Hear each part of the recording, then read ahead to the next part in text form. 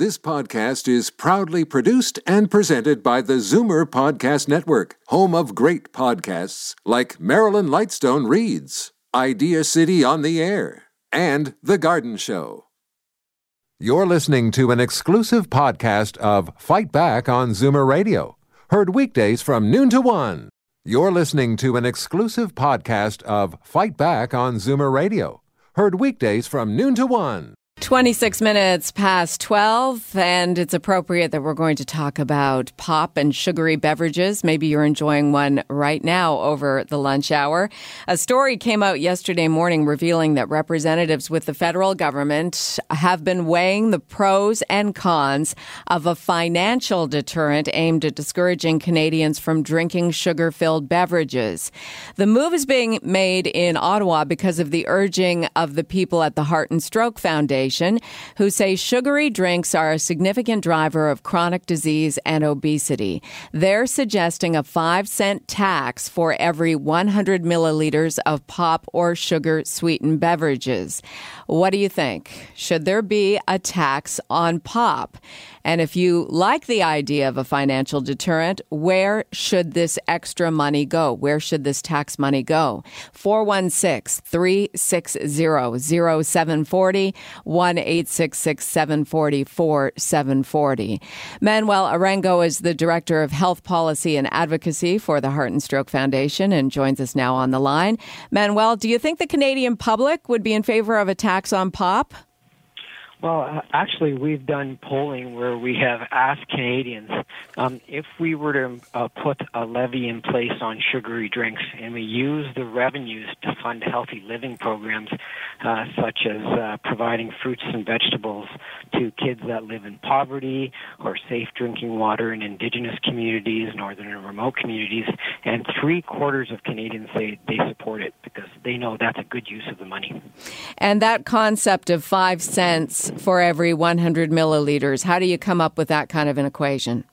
Well, that is actually an example. Okay. So there was a study that was done a few years ago, and they made that calculation, and that 5 cents per 100 milliliter could raise $1.8 billion that could be used for healthy living programs.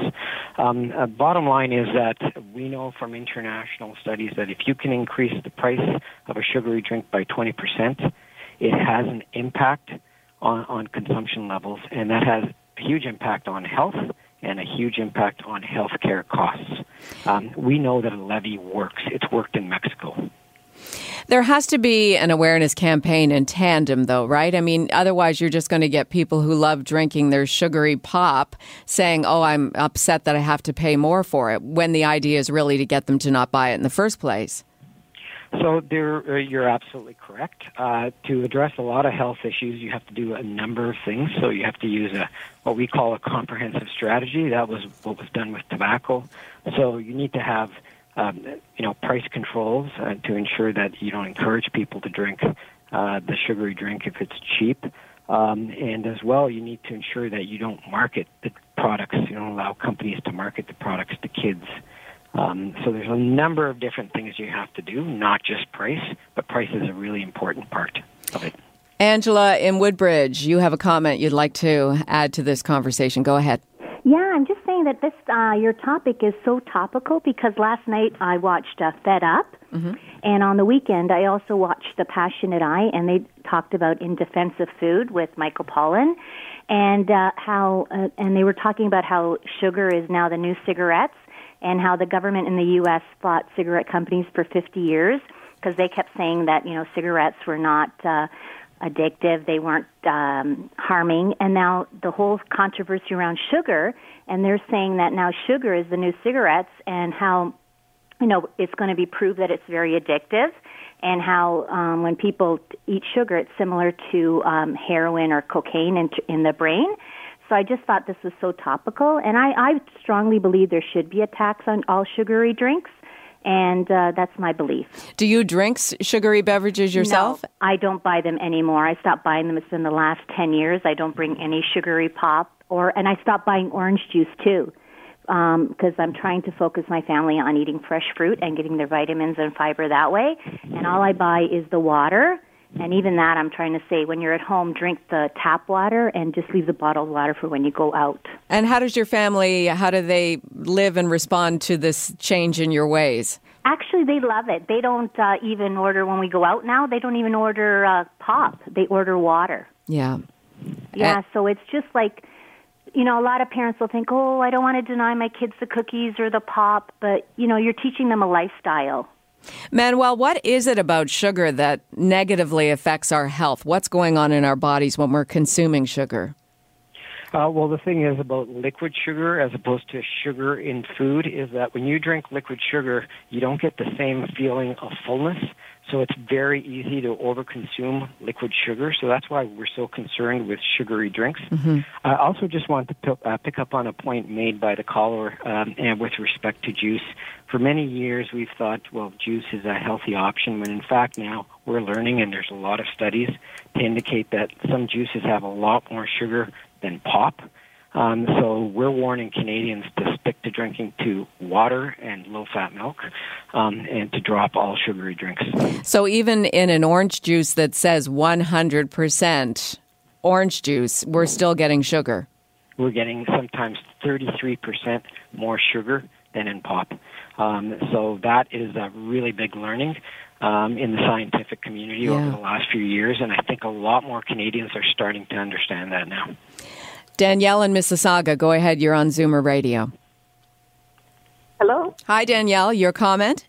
I'm against the tax. Okay. I think rather the government or the government bodies should try and encourage people to drink more water by maybe subsidizing the price of water filtration units that can be put in homes or in apartments.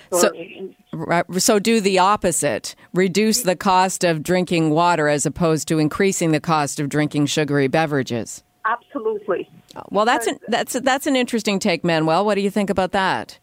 For sure, subsidizing healthy food and healthy drinks is definitely a part of the solution. So we would support that absolutely. But the problem is that if, and we see this in northern and remote communities, when the milk is so much more expensive than the water, rather than the pop or the sugary drinks, what happens is people just go to the cheaper alternative. Yes. You've got to make sure that the unhealthy drinks are more expensive than the healthy drinks. No, that does make sense. We're speaking with Manuel Arango, Director of Health Policy and Advocacy for the Heart and Stroke Foundation, the organization that's urging the federal government to have a conversation about possibly putting a tax on pop and other sugary beverages. Your comments are welcome.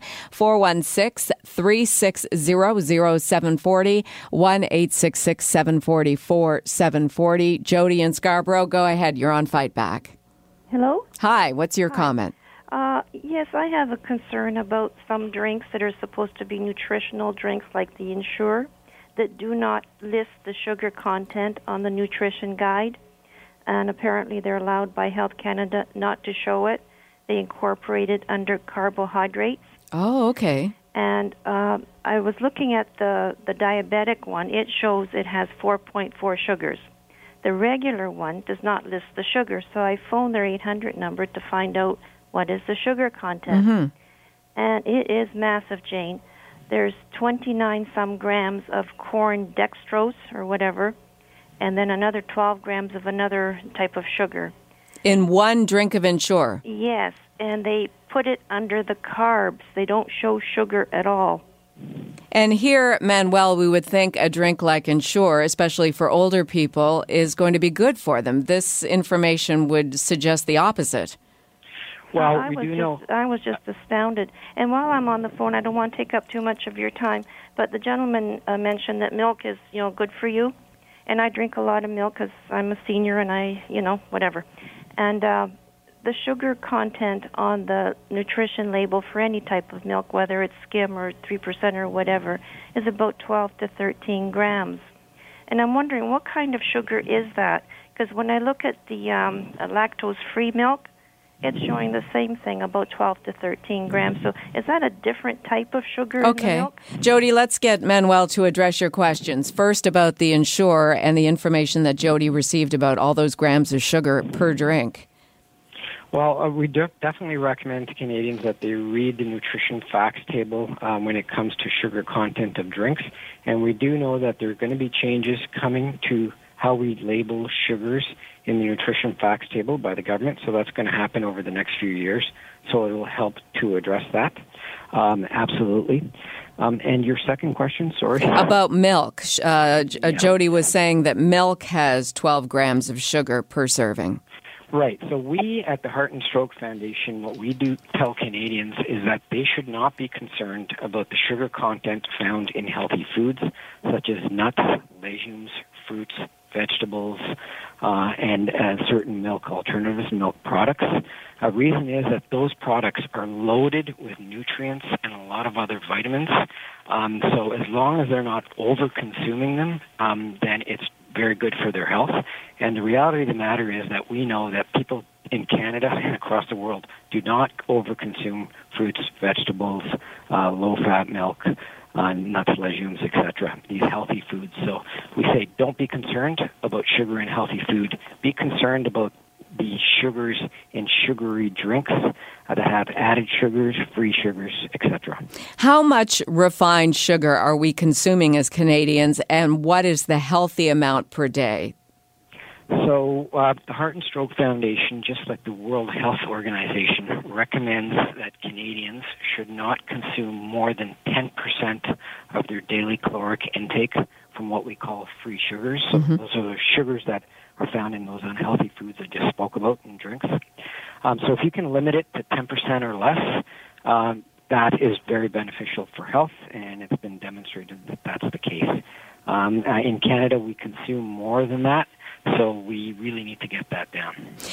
Is our obesity situation better than other developed nations around the world, or are we falling into the same pattern? So we certainly do have unfavorable obesity and overweight rates. Canadian adults, about 60%. Among kids, around 32%. We're not as bad as the U.S. and Mexico, for example, and those are countries that are really looking at the issue of sugary drinks and trying to apply levies to sugary drinks because they have very serious obesity problems. So as an industrialized country, we're not doing great, but we're certainly better off than the U.S. or Mexico. Michael in Mississauga, you're on Fight Back on Zoomer Radio. Go ahead. Good afternoon. How are you today? Very well. What's your comment? Well, my comment is simple. We don't need more taxes. As a senior, I'm getting tired of being taxed to death on every little thing, the few luxuries that we still have. I am a bit of a pop drinker, but not nearly what I was when I was in my youth. I do agree that the cause of giving the 5 cents per tax on each drink or whatever is going to go to a charity. My big problem is that 90% of the time I find that when a government gets involved in doing something that's really good for my health, I get screwed over. And that's a good comment, Michael. You know, what do you say? I just want to hear what Manuel says about that. Before you get Manuel on? Yes. He says, they tried this in the States, it didn't work. They've tried it in other countries, it didn't work. They tried it with smoking. People still smoke. They're going to smoke, they're going to drink. You tax them to death, they're still going to do it. Maybe not as much. I mean, I personally don't drink as much as I used to. I became a diabetic 8 years ago when I retired.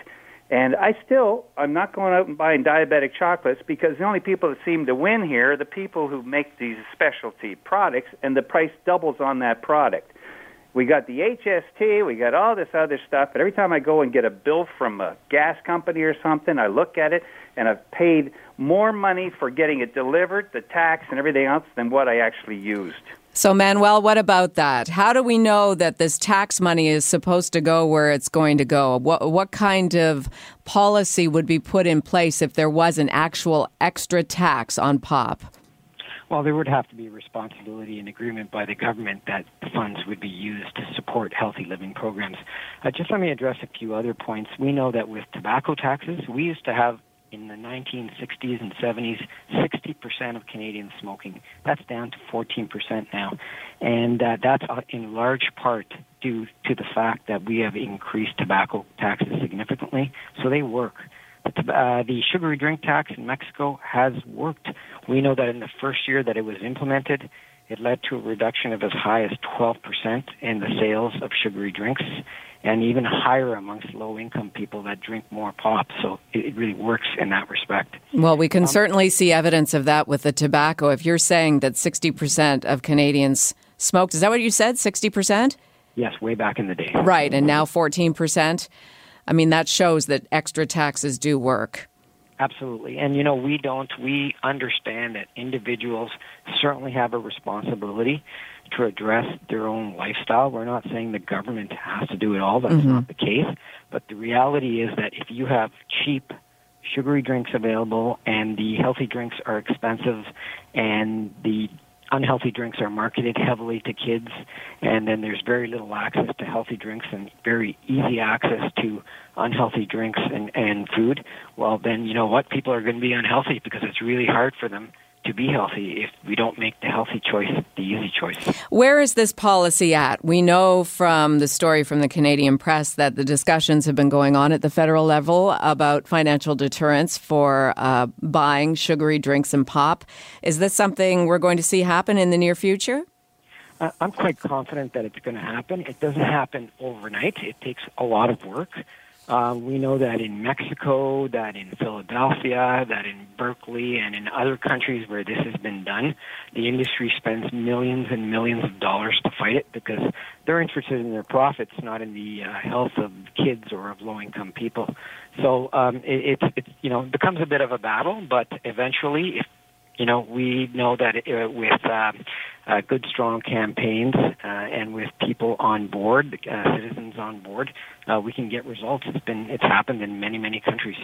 Manuel, I appreciate your information and your conversation. Thank you very much. Manuel Arango with the Heart and Stroke Foundation. You're listening to an exclusive podcast of Fight Back on Zoomer Radio. Heard weekdays from noon to 1. You're listening to an exclusive podcast of Fight Back on Zoomer Radio. Heard weekdays from noon to 1. You're listening to an exclusive podcast of Fight Back on Zoomer Radio. Heard weekdays from noon to 1. You're listening to an exclusive podcast of Fight Back on Zoomer Radio. Heard weekdays from noon to 1. This podcast is proudly produced and presented by the Zoomer Podcast Network, home of great podcasts like Marilyn Lightstone Reads, Idea City on the Air, and The Garden Show.